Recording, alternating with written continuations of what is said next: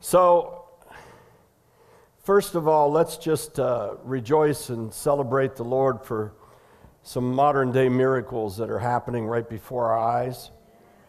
And how many of you know that right here, there was a prophecy that went out for the Attorney General of Texas a couple years ago when our son Sam married his daughter Abby. Now we have another grandchild named Aurora Joy, little Peanut. And the Lord overwhelmed, and we recorded it. And it just goes to show you that the word of the Lord is timeless. It's on time, but it's timeless. And a lot of people who call themselves prophets would be good to learn that. It's timeless. And a lot of people who have a call in their life would do well to learn that you could get the call, that doesn't mean who you are already. You have to walk into it and be called into it. We're going to be dealing with that because we want to be a mature body of Christ. We want to be a body of Christ that's understanding the thresholds we cross over and into, and that there's many of them, and that we just don't suddenly arrive at the fullness of our callings. But in that instance, it was prophesied right here, and it was a rather long one. And it was prophesied with all of our hands up and my hands upon his chest. And that came true yesterday in front of the whole world, and especially in front of Texas. And he told me about 3-4 weeks ago when my wife and I had dinner with he and Angie in Texas. He told us that when I sent that to him, he's listened to it every day as he was wounded and shattered and written off in May by one of those things that happens in the middle of the night. How many of you know that the enemy will come to destroy you without giving you a warning? That's why we keep our shields up. That's why I teach all the time that we need to already have a mindset about what we're going to do in the time of evil, in the time of testing. We already made up our minds. We're not trying to figure it out in that moment because that's called chaos and confusion. And sometimes God will send a true prophetic word that is timeless and waiting for its moment. And when we release it, it's his, it's not ours. And in that instance, it basically advised him that if he would rend his heart and turn himself 100% over to the Lord, that he would rescue him from the snare that was being set for him. And by the way, there was no snare back then. All was well, at least it seemed. But yesterday, as they went through these 21 different indictments against him from a political system, I prayed through each and every one of those. I prayed, calling out those senators' names before the Lord. And they came one by one by one by one, and he got acquitted against all odds. And I can tell you this, that he and Ange are walking closer with the Lord than they've ever had before. It was a welcomed breath of fresh air for us to be sitting at the supper table and for him to be quoting scripture to me. I ate it up and thanked him. And he asked for more, and he found a prayer partner, another man, all the way back from his college days to pray with him there in Texas. You see, it's much bigger than just a person. This is a system. And this system is much bigger than just our political system. This is a system that's released from the pit of hell. And yes, it's a fault-finding system. How many of you, if you were turned inside out with about a $20 million investigation, think they might find something? Huh? It's a fault-finding system. The devil's the fault finder, and he uses people, and sometimes they come cloaked in religion and righteousness. Isn't it interesting how you could have two sides on the two opposing sides, both calling and claiming in the name of the Lord? I've always found that interesting too, by the way. I don't want to get into it. As an athlete and a coach and playing sports, and you went up against another school or team or athletes. They're praying on the Lord. You're praying to the Lord. We're praying to be healthy, but we're praying to win, right? And I'm not ashamed to tell you that when I competed and as a coach after I was saved, we always prayed to win. I always taught my players it's no fun to lose. I don't know who taught you that. We don't like losing. We'll take it, but we're not losers. We're winners, and we want to win. And you're not going to accept me. I'm not going to give you a little trophy because you came in third. You can go. Your mama will give you that. I'm gonna give you. We're going to win next time, and let's learn to go. So in that instance, we want to give God all the glory, and continue to pray as the pieces get picked up, and bless our family. Bless our family, and they're so grateful. And want you to know how grateful they are for those of our Touch Heaven ministry and us who prayed in intercession for them, and also as we sent it out for other people, because they know that the prayers made the difference. There were so many little miracles in that hearing. How many times have you ever heard of a prosecutor resting too early as a mistake? That's what happened. He hadn't called a couple of the most difficult witnesses, and for some reason, out of his mouth, he came and he said, "I rest," and the defense said, "We accept it," and the judge said, "Okay," and then they tried to undo it, and he didn't realize what happened. How often does that happen? I've never heard that happen before from skilled lawyers. What an embarrassment. What an embarrassment before the whole world. And then I made a mistake. You can't hold us to our mistake. Really? Isn't that amazing? Anyways, we've had that. We've had some other miracles and things going on. We want to keep praying for the people of God. And we've got a lot of stuff going on in this house. And a lot of it is because we've crossing over a threshold, and that's been the theme and the series that I've been on. We're now moving into part 7. It's going to go a while because I'm receiving so much about this, and I would encourage you, when you approach your Bible for a word, to get in the mindset of that word in the Scriptures, because that's why we can embellish and praise the fact that it's living word. It's not historical word. It's not just theological word. It's living word. For example, when I delve into the Word for the foundation of the ministry that God raised me on, which is the glory of the Lord. Everything enlightened in the Word about the glory of the Lord. Everything. From Genesis 1 to the last.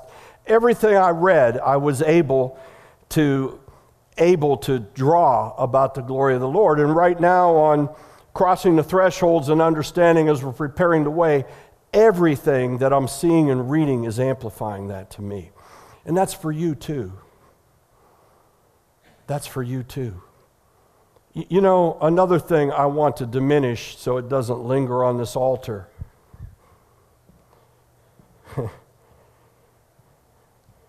There's no faith person superior to another person.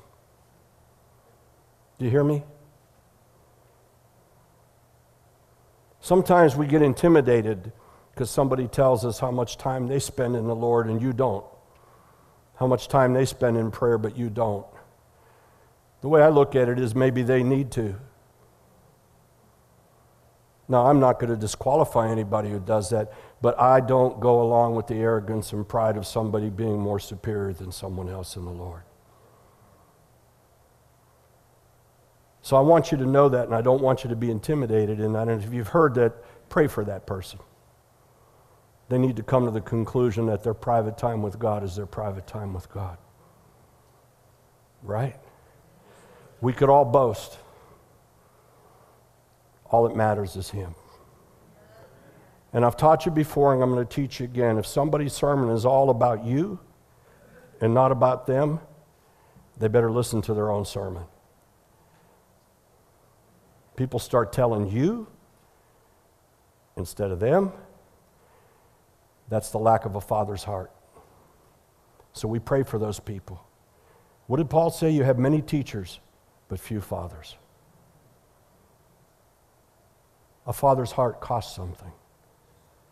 It's in you, it's in me. We're a house of we. We're a house of the fivefold ministry. We believe in the fivefold ministry, but not everybody's appointed in the fivefold industry. And self-appointment doesn't get it. It'd be interesting to know if a lot of people running around with titles realize what the ultimate end is for the 95% of prophets and apostles in Scripture. Do you know what it is?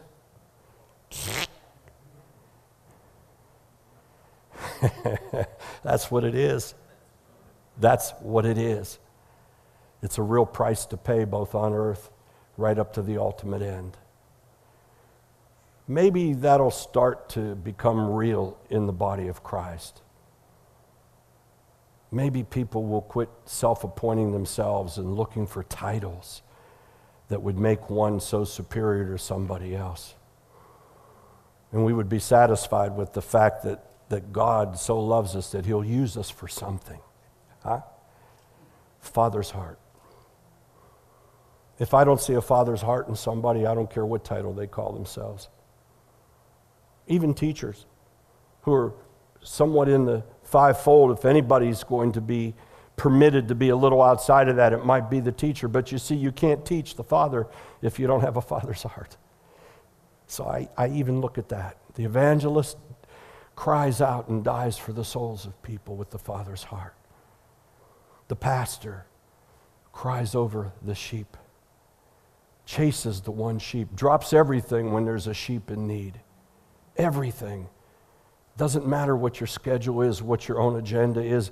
Doesn't matter what day it is. The pastor chases the sheep. The prophet knows the Father, fears the Father, loves the Father with all they are. Nothing held back. The prophet comes out at the moment he or she is supposed to and then goes back into the cave. Doesn't write 10 books, have a social media following of like Madonna, and look to be recognized. I've never known of a prophet that was put grand stage in the king's court, or who had a megaphone in front of 100,000 people. Never known one of those. Apostles, real apostles, dead to themselves. I have to teach you this. I have to remind you of this because you're going to be challenged in it. We've come out of that. We're not going back into it. I won't. And we're going to hear more of it. And we need to protect it with all our heart because that's honor. That's who do we honor? We honor the Father. And we don't allow anybody to dishonor the Father. We don't scourge them. We don't attack them, but we resist it. So I'm teaching, believe me, and allow me to take that step. I'm teaching with a father's heart. I'm encouraging. I just turned 71, so I'm allowed to do a few things different. I think that's the point where people think that you're becoming wiser. You know, you lose hair, you get gray hair, you got bones that hurt, you know, all that stuff. And it's because we're a peculiar house. We're not the same house as some other houses. And there are other houses that are as peculiar as we are. But we're a peculiar house because we're sold out to kingdom. It's all about kingdom. And so we're tolerant. We tolerate all kind of stuff. That's not the point because we're a diverse body of Christ. And, you know, any of you have family, you know, you got all kind of different issues going on in families, right? We don't judge that and we don't rebuke that. But we don't change who we are. We don't conform to that. We are who we are. We worship the way we worship. We preach the way we preach. And we have a mission. This house and this ministry has a mission to prepare the way of the coming of the Lord. Our mission isn't a lot of other missions. There's people that God raises up to do things, and our mission goes farther than this house. And so those who are being raised up in this conviction, you may wonder, how come we don't have 10,000 people? Because the glory of God doesn't go to 10,000 people. It goes to Gideon's reduced army. It goes to a bunch of tattered people that aren't looking to make the business of the ministry their success. I'm going to tell you again, and this is truth, and I don't know, maybe I'm ignorant, maybe I'm just not as ambitious as maybe I don't know. I don't even go on Facebook. If you see something on Facebook under my name, I didn't write it. And if you reach out to me on Facebook, good luck. I don't even know how to turn it on. And I don't want to. I don't use social media. I don't care if Twitter changed to X and it turns to 0. It doesn't matter to me. Now, I'm not saying it's a wonderful tool. It is. But it's not my tool. And why? Because I don't want to be clouded. I don't want to measure. The same reason why I refuse for when there's offerings in this church, for it to come out on a list or for me to get the names. I don't want that in my mind. I want to be as pure as I can before God because I got enough issues in my own flesh to fight. I don't need to put more in there. Of course, I know, maybe there's some churches, they got no flesh issues. God bless them. We got flesh issues, right? And we got to beat them down and beat them up. And don't feed the flesh. Feed the Spirit. And the good news about it is, I'm doing so much digging. And this is probably a precept to that of what's going to come. And so I would encourage you to hang with it. If you're online, welcome. I didn't even welcome you. God bless you. Hang with it. Because we're going somewhere. We are indeed crossing a threshold.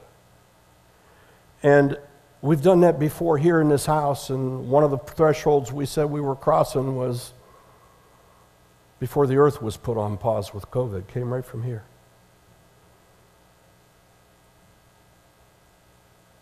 We're crossing a threshold. And the threshold is equipping us and preparing us as we prepare the way for the coming of the Lord. What greater call as a believer in Jesus Christ is there today than to be chosen to help prepare the way for the coming of the Lord? Is there anything more exciting on earth right now that could happen? We prayed, a couple thousand years, my Father who art in heaven, hallowed be thy name, thy kingdom come here on earth as it is in heaven. We pray it, but we're the ones that are literally pulling him down onto the earth and preparing ourselves and learning to be like Jesus to help the body of Christ to prepare.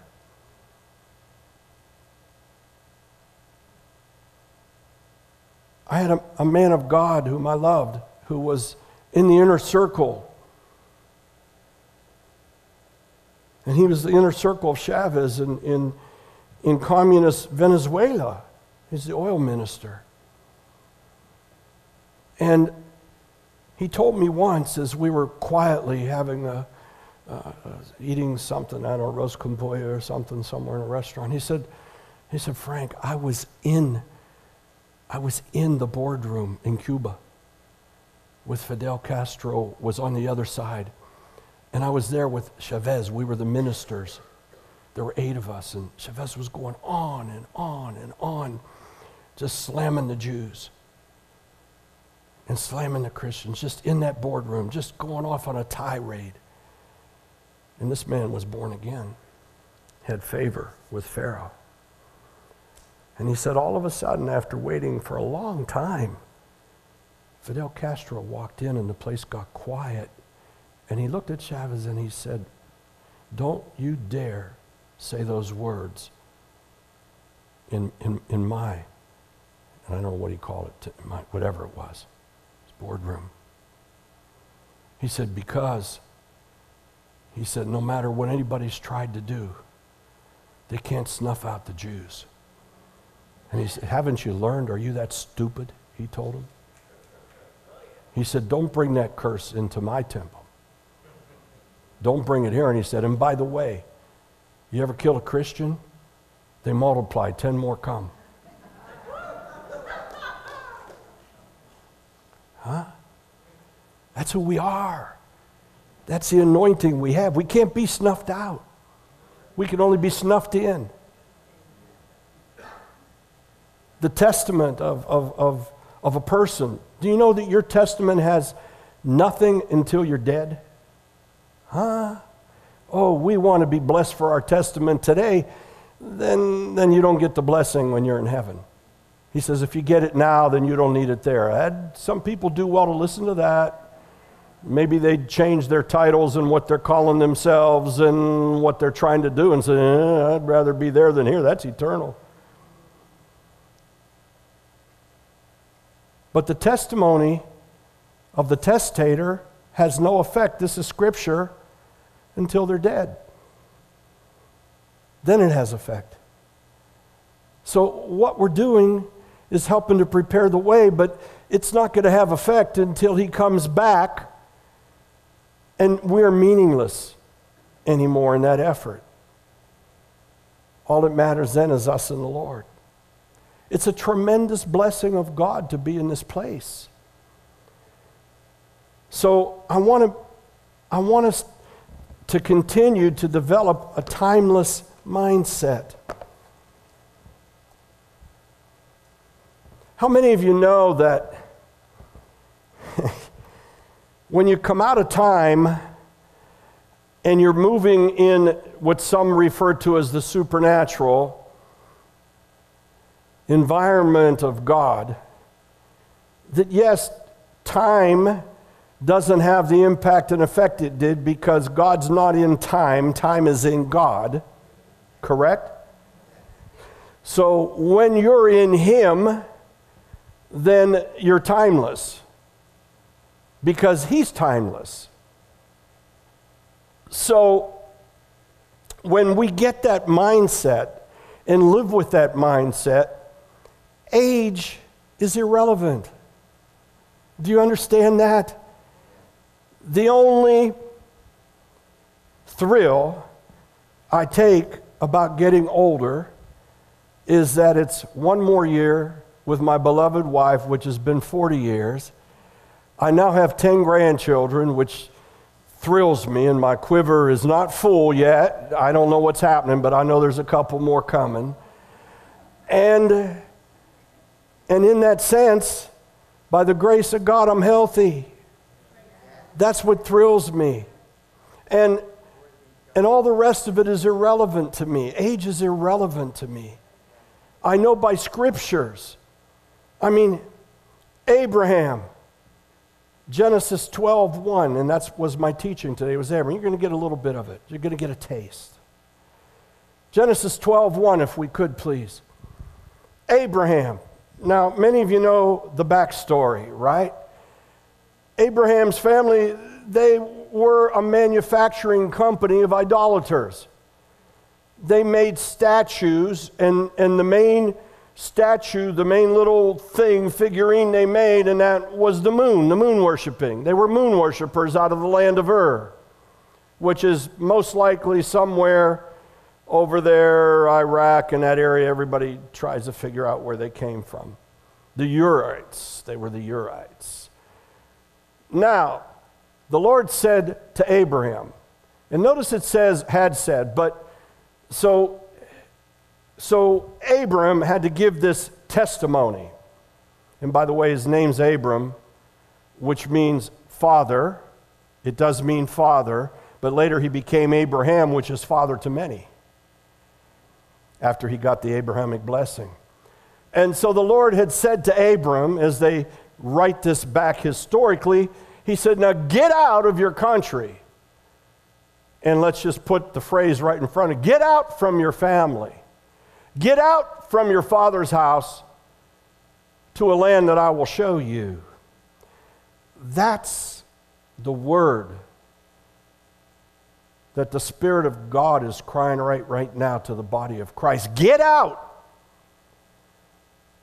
from the country that you've established yourself in, because it's beginning to become an age like fish. Fish doesn't age well. Get out from your family. What's that mean? That's a tough word. He had to leave that culture, because if he didn't leave that culture, he'd still be worshiping the moon god. And God would just become another god to him, like it happens with the Hindus, right? Some people get so excited they bring a Hindi to a Lord, but if they don't repent all their other 3 million gods, he's just another god. And hey, why not? If he can help me, I'm taking that one too. How many of you know that when Trump became president, there were Hindus that made him a god? Trump God. They had little things, Trump God. And how many of you know how many Christians I've known, they've got excited, they go to India, they're going to bring 1 million people to the Lord. They're Hindus, they just accept Jesus too, because he's just another god. You have to deny all the other gods. You got to come out. Abraham had to sever. He had to let go. And the Lord is crying out to the body of Christ. You got to let go of some stuff, because it's holding you back. And yes, there was a threshold that was crossed as we moved from Azusa Street. Let's go all the way back. You want to go back to when Jesus died, and then finally when we found out that, you know, you had the Hebrew church, and out of the Hebrew church came the Gentile church, and we had so many movements. Right up to the point of Azusa Street, and after Azusa Street, then we had what became a new Protestant revival, and from the Protestant revival, we became the release of the gifts, and then the charismatic, and the charismatic moved into the Pentecostal, and then Edward Wagner and some other Peter, they came out with some revelation that God was restoring the fivefold. Yes, but he wasn't making everybody fivefold. And so things went imbalanced. And we moved into the Pentecostal movement, and that was wonderful. People finally realized the gifts of God, and some were operating in words of knowledge, and other ones releasing things. And it was like learning to ride a bicycle. That was a tricycle. You understand? That was a tricycle moment. It was wonderful. It had its things. But unfortunately, like all things that get flesh on them, that movement became specialized. And it became, if you will, eccentric. You had to be in the movement to be the one accepted in the movement. If you had gifts of healing, you needed to go on big stages and sell them. That's what was happening. That's what was happening. And after that, you know, I sat in services where 5 people had exhortations of words of knowledge, and I know some people get critical because I don't allow that to happen too much here. You know why? Because only once did I hear something that really mattered. Everybody knows God loves you. Everybody knows when you're worshiping, God's pleased with that. And there was a time whenever there was a little silence, it was, somebody, that was their moment to walk through the door and say something that God was saying to them, but not everybody else. And so we went through that moment where everybody was hearing from God, and they wanted to say it out loud, but they didn't appreciate that God was also talking to other people about other stuff. And I witnessed this, and I watched it. And I said, this is wonderful, I think, but where's the edification? Where's the edification at? And where's the revelation? You see, I want revelation. I want people to be edified, and I want revelation that's based upon the firm foundation of the Word. How many of you just want to put a tape on and get the same Bible study every day? You know, it's good. But we want to build upon the firm foundation of the Word of God with revelation, so that as you're getting something from God and you dive into the Word with that, everything begins to explode in your head and your mind. And everything you see, you begin to relate to it. And everything that's happening begins to embellish and take you on that path of the Holy Spirit. And that's called fresh. And to become fresh, you have to let go of some old, correct? You got to let go of some gold. So the Lord said to Abram, get out of there. And by the way, you got to get away from your family. I'm talking to you, Abram. I'm not talking to them. Now, for God to talk to him, he had to have a heart that maybe questioned and said, you know, this thing I'm making, it is nothing. I break it, I smash it. People, there's got to be more to it than this. And that's all it takes, is a little glimmer. That's why we get so excited that God is doing a work around the earth with Ishmael's family, our Abraham's other side of the family, our brothers, our sisters, and coming to people in the four corners of the earth himself and dealing with people, dealing with them in the place that they're at, telling them, come out. And so he said to Abram, come out from your family and from your father's house.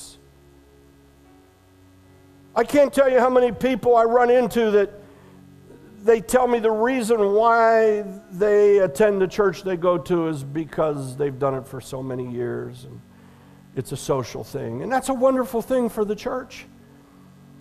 But some people need to come out. They need to come out. I've had people tell me I'm too old. Really? Abram was 100 years old when God gave him his promise. His wife was 90. He was 75 when the Lord told him to come out. Isn't it sad that you hear people in the body of Christ who just stay where they are to die? Huh? Am I not preaching truth here? I'm preaching truth. You know how many times I've heard that excuse? I'm too old. Really? Then you're old. Well, you don't understand. I got this illness. Then you're going to die. I agree with you. Go. Huh?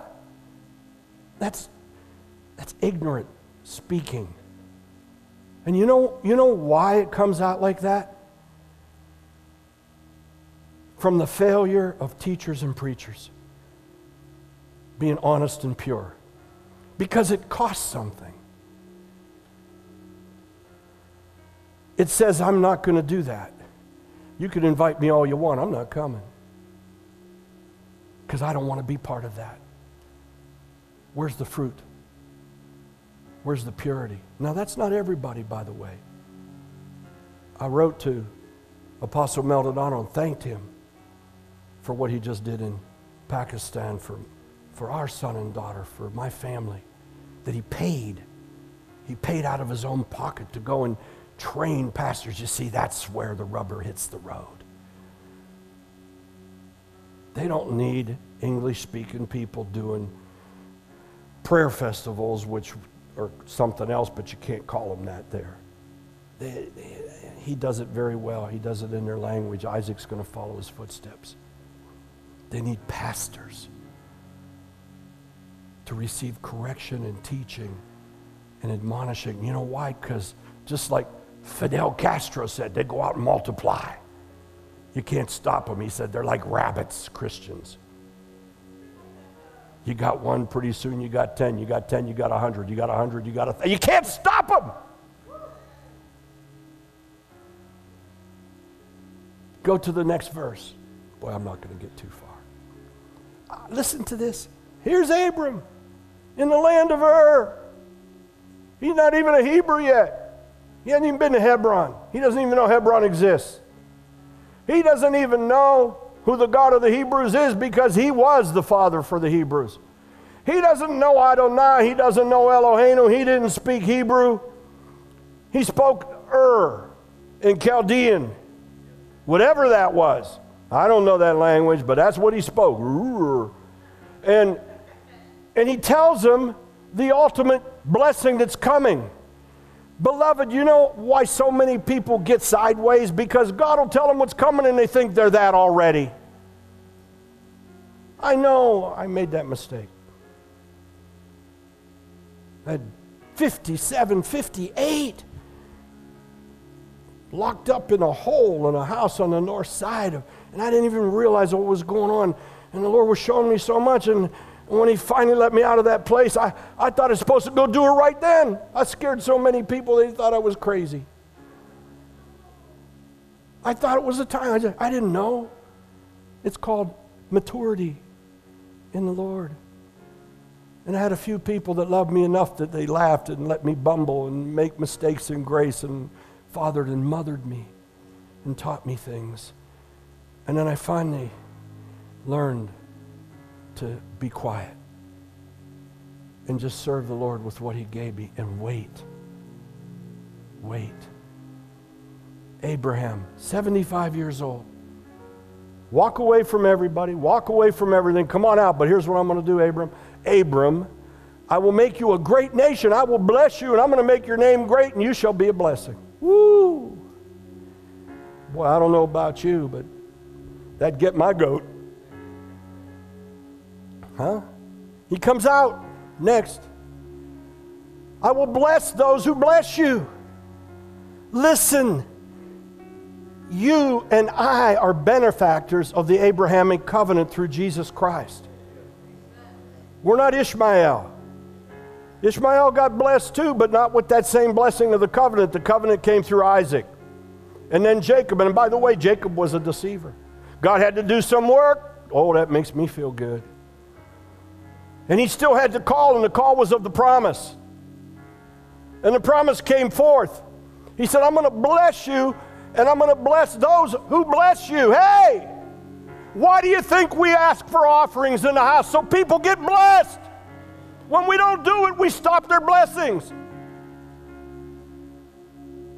We don't do it because we want it or we need it, and it's certainly not something we should be ashamed of.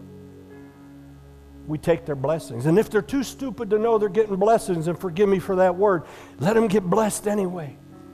I've been in places where I didn't have a clue what was going on. I got blessed because I was in the right place with the right person, prophesying over me, laying hands on me.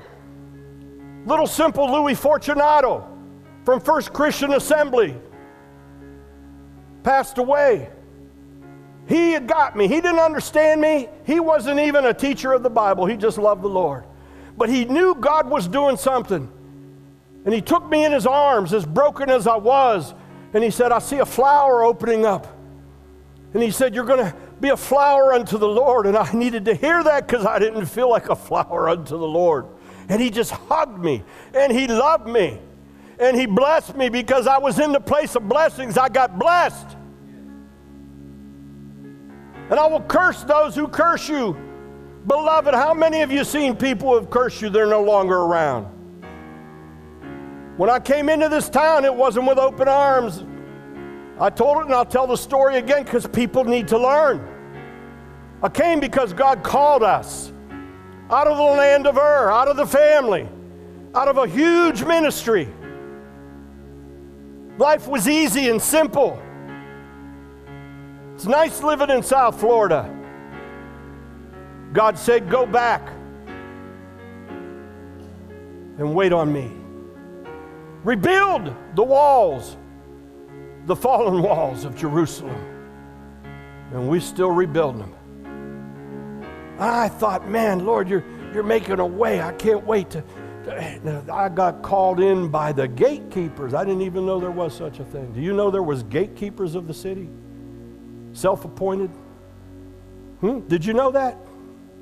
7 of them. I learned it.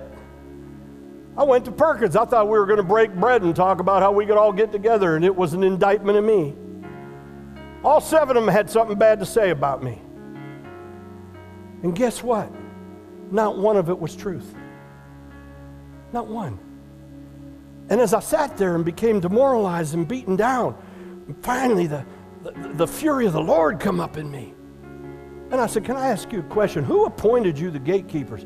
They were mad because I didn't show up and tell them I was here, and because somebody from their church came here and I welcomed them and didn't call them, and I didn't even know who they were. Hey, that's what I had to listen to. And that's called religion. And that's called pastors and teachers and so-called prophets and apostles thinking they have possessions. Let me tell you something. If you're an apostle, you own nothing. You don't have one person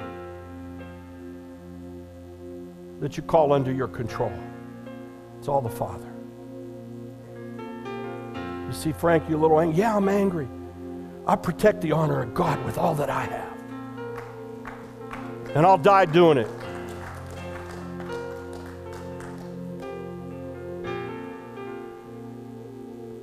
Finally, I took enough.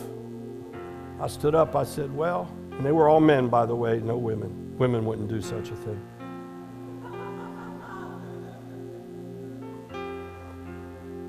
I said, gentlemen, and I say that lightly, exactly my words. I said, I've heard you, but I reject and rebuke every bit of it. I said, God called me here. I will never account to you. And guess what? You don't need to account to me. And anyone who wants to come to my church, I'm not going to ask them why they came, where they came from, or what they're doing. I'm going to receive them and love them just like the Lord took me in. I said, so, and I was leaving. This is truth. I was walking out. They were at the table sharpening their forks. And the Spirit of God come upon me, and I said, are you really the gatekeepers? And their mouths came open. I said, because you're not doing a very good job.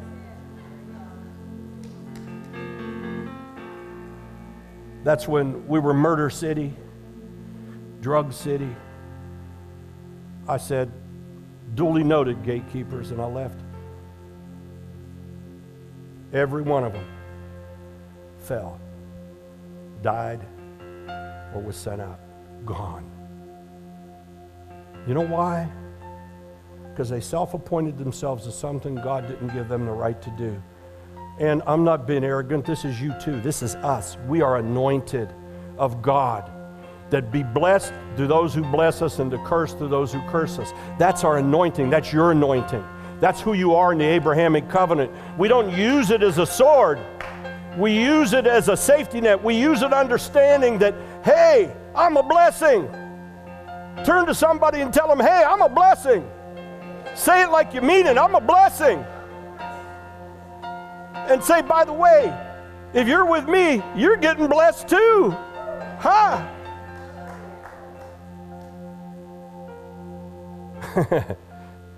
That day, those who cursed me got cursed. That's a true story. And the last one was the biggest ministry here, and that all blew up 2 years ago. I'm just telling you the truth. Just telling you the truth. Why? Because we need to know who we are. And I didn't fight back. I didn't retaliate. I didn't defend myself. I didn't promote myself. I said, Lord, blessed be the name of the Lord.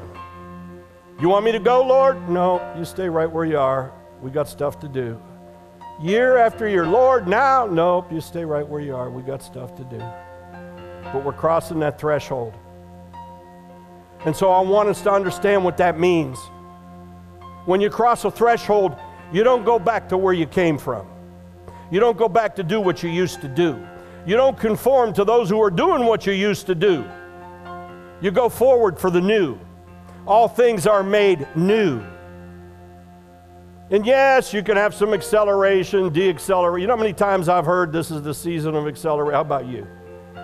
You know, okay, yeah. It's only accelerating when God accelerates. And I don't know what that word means. I honestly don't. Because the way I see it is we are constantly moving into what God has given us. Moving from a glory to a glory to a glory to a glory. And if someone's not moving, it's not God's fault. Capiche? Pastor, you're tough. No, I'm putting truth and setting stuff straight because I'm responsible for you. And I'm responsible for me. And you're responsible for other people. Accept that. You're responsible for other people who don't have what you have and don't know what you know. But they're not going to have what you have or know what you know unless you impose it. So don't be bashful. Boy, I'll tell you, I don't know, maybe you would have rather had a bashful, quiet, timid, unimposing Jesus. Is that who he was? But I want to be more like Jesus, but I don't want to offend anybody. If Jesus didn't offend anybody, he wouldn't have gone to the cross. If he didn't go to the cross, he wouldn't have died for our sins. If he didn't die for our sins, we'd just be a whole bunch of goyim running around and Jews all confused in chaos. Still looking for a religion that made some sense and that we could use for the moment. Unfortunately, that's like the bride of Christ right now. We're coming out. We're crossing the threshold. We're coming out. That's who we are. And that's what we do. It may be 100, it may be 1, it could be 1,000. I don't know. But we don't go by numbers. We go by the fear of the Lord. And we stay true. Do you think that Abram came out of there all thrilled and excited with waving flags like, you know, the new $100 million paid quarterback who tore his Achilles in 4 plays? Oh, isn't that a message? Can't buy superiority.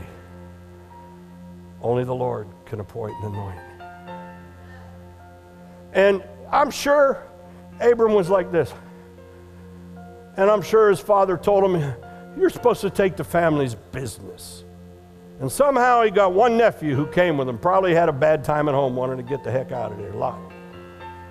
And they gathered what they could and they left, and they didn't know where they were going. They're going to the land of Canaan to go see the Canaanites. Who are the Canaanites? He didn't know. And you go to the valley of Moriah, and I could give you all the places they went there. And he departed, they called it Haran, which is a place over there they've determined. Isn't that right? And he took Sarai, his wife. You know why he had a wife?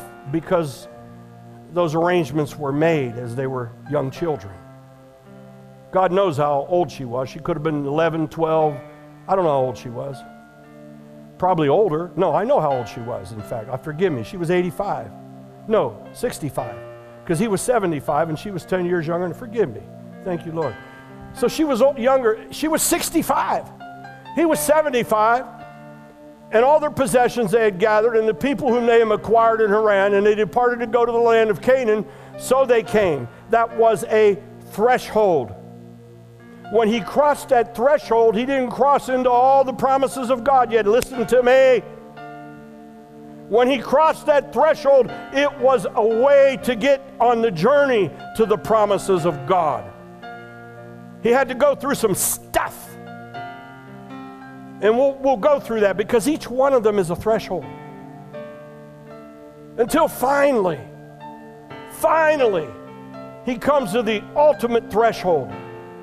After all kind of things going on. After God gives him the covenant. Do you know something that I'm going to show you in the Word of God? In fact, I want to show it to you right now as we're going to let up in a second. Let's go to Genesis 21. This jumped out at me and smacked me right in the head yesterday.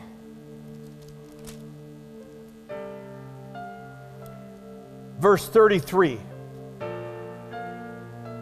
This is right after he makes a covenant with Abimelech. Now, Abimelech was not kin. Abimelech potentially was a problem. And Abimelech said to him, let's make peace with each other. Abram said to him, that's fine, but I got a problem. What's your problem? I dug a well and your people are taking my well. Your sheep are coming and fouling my well. I dug the well. Abimelech said, I'm sorry, that's your well. We'll get into it. Abram gives him 7 ewes. You know what a ewe is? Anybody of you see my cousin Vinny? You, the judge said, you? A ewe's a young sheep, less than a year old, has no teeth, shinier coat. I can get into a lot of it. You give him 7 of them. Abram made a covenant. He primed the pump for what was coming. But you know what he said? He said, you take these 7 ewes from my hand that they may be my witness that I have dug this well. Next. Therefore, listen to me. He called that place Beersheba. You know what it means? Digging wells, digging ditches, going deep. He called that place the place where we went deep. And all of a sudden it jumped out at me that Abram was dealing with a timeless mindset. You have to be 75 years old and leave your family, your house, and your nation to go restart to nowhere. You got to have a timeless mindset. And now he's starting to show it. He calls it the place I dug a well. What do you dig a well for? So that water will come up. What does water do? It gives you life. He was digging a well. And when he did, he said this, thus they made a covenant at Beersheba. And so, bang, bang, go on. Next verse. Then Abram planted a tamarisk tree. It's a tree that's supposed to be durable and grow. In Beersheba, the place of the well. And there, look what he did. He declared the name of the Lord. And if you go back, starting in Genesis 12, every encounter he had crossing the threshold, he declared the name of the Lord. He reasserted that God was the whole purpose, nothing else. And then, look at this, timeless. He called on the name of the Lord, who? Come on, help me, come on, wake up, slap your, hey, who? The everlasting God, the timeless God. The God who's beyond time.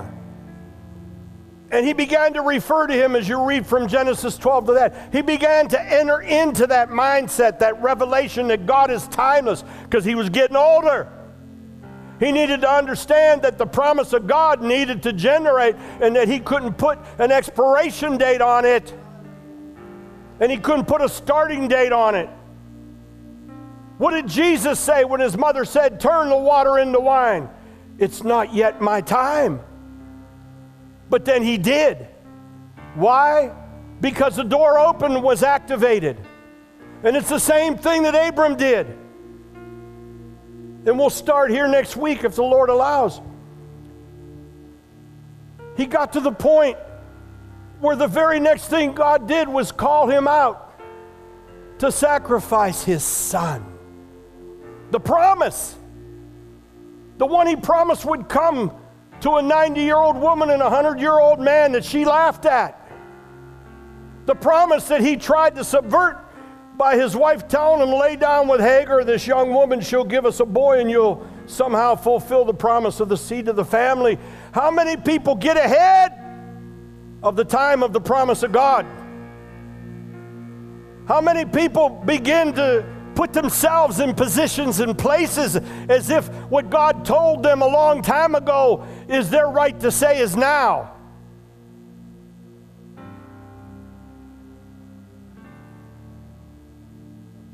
We'll get into it, but let it suffice to this. Jesus said in John 8, and he got the Jews all mad at him, Abram, he longed to see my time, and he saw it. Chazah, Hebrew word, seeing in the spirit through time. Chazah. He saw it. He was priming the pump with the timeless mindset. That's what we're doing. We're priming the pump with the timeless mindset. We're getting ready for the things of God to manifest here on earth because it's going to blow people's minds.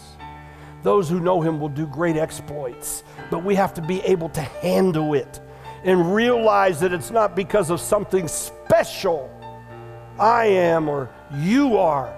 It's the assignment of our calling, and it's the time that we're entering into. And we have to let go of a lot of stuff. A lot of stuff. This is not a house of old stuff. This is not a ministry of old stuff. I don't want old stuff. Old stuff begins to smell like smelly socks that have been left around too long or worn too many times. We got to put on new clothes, new mantle, breathed in the refresher of the Holy Spirit with revelation. I don't know about you, but all the old stuff doesn't excite me too much. Maybe it's me. Lord, help me, forgive me.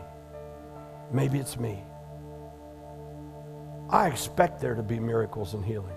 I expect you to pray for people and they get healed. I don't even want to know names anymore about people who are praying for people to get healed. Just give the glory to God. I expect you to bring people into the kingdom of God. I don't care if it's 1, 10, or 1,000. Do it. Give the glory to God. I expect you to have words of knowledge because you're moving in the spirit of knowledge.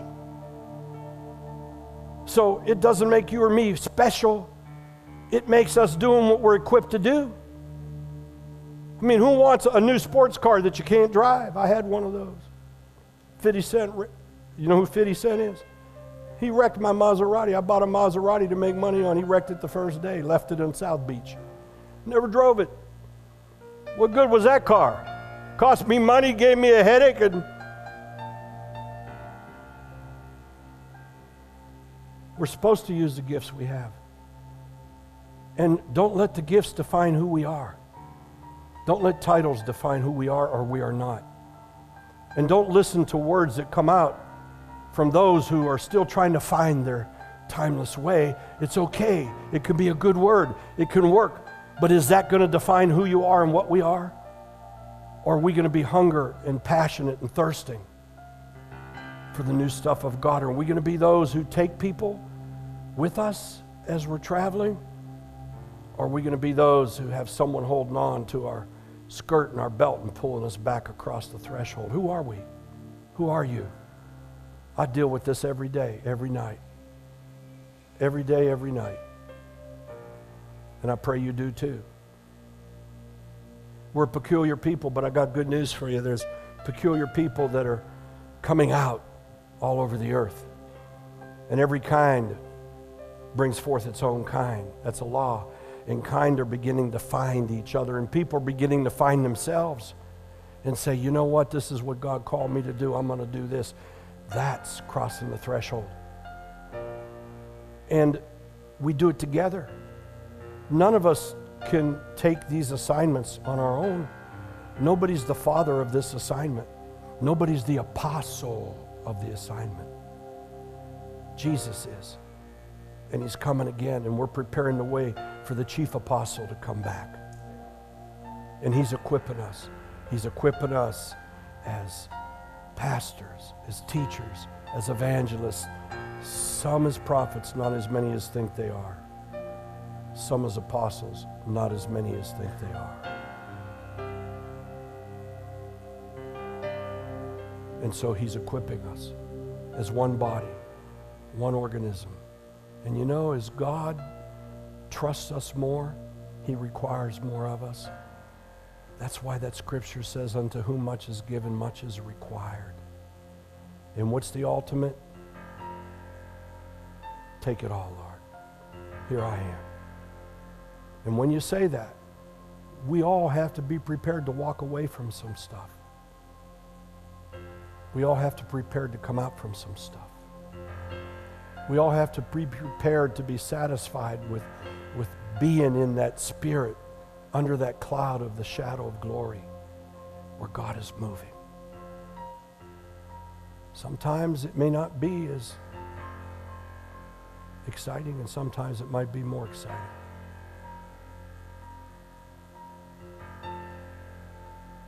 I poured out from my heart. I mean, no offense towards anybody. But correction and teaching can be offensive only if somebody receives it that way. Some of the people that I am most indebted to in my life are the ones who corrected me. Didn't always seem right when I got it, but boy, it sure is appreciated now. Both men and women. I've had some tremendous people in my life that loved God so much and cared about me enough to tell me where I needed to have some alignment back inside the guardrails. And you know, as you'll see with Abram, who became Abraham, right when he needed it all the time, the Lord would supernaturally invest into his life. Right when he needed it. He didn't say he needed it, but we knew he needed it. And he didn't know what to say. God was talking to him. He said, the angel of the Lord. He didn't know it was God. Because they feared that if you had a direct encounter with the Lord, you'd be dead.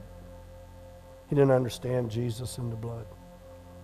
But he understood Isaac and the Father. Lord, I pray, Father, that this shaking, for all of us, shake out the good to be sifted from the bad. That we receive it and take it and not stop, not throw in a white towel, but instead say, okay, I got it. Let's move on. Let's keep going. Let's trust God. Let's believe God. Let's see what the Lord shall do. Help us, Father, not to hold our comfort zones up. Help us, Lord, not to give in to the flesh to be affirmed by people, but to be affirmed by you. And not only to be affirmed by you, Father, but for us to know the truth. When we hear the truth, to set us free. And to know what's not true, no matter who it comes from. And that we lay what we think we have on the altar, Father, and give it all to you. And just be grateful to serve. Lord, we understand and we know and we accept that laboring in the kingdom of God is just that, it's labor. Here on earth it's labor. But we also know who the fuel is and the resource for that labor. It's you, Lord. And we also know, Lord, that you didn't make a random mistake. We also know, Lord, that you can laugh at ourselves as we stumble and bumble. I enjoyed a little interlogue with a son last night. He said, God must be laughing a lot at us, at me. And I said, no, I wrote a whole book of the best jokes in heaven. They're sitting on bestsellers edition about me. Isn't it good to have a Father who can laugh as us as we stumble and bumble and find our ways and still hold us by the hand and get us there? Father, we just love you for it. Help us, oh Lord, to continue on this walk over the threshold and for it to become so real for us that we understand it and that we can put a rationale to it, but also not so much, Lord, that we corral you and hold you back. Thank you, Father, for the ignition in some of the leadership in this house that is daring to take steps and do things. God bless them, Father. Help them. Bless them. Bless them, Lord, because that's you. That's not ego. That's you, Lord. Facilitate. Help. Give resources. Give encouragement. Give correction. Give blessing. Give blessing. Let thy kingdom come, O Father. Let it be multiplied here on earth as it is in heaven. And allow us to be trustful stewards of what you put in our hands. You fed us so much, and you're going to feed us so much more. Thank you, Father. Be blessed in Jesus' name. Amen.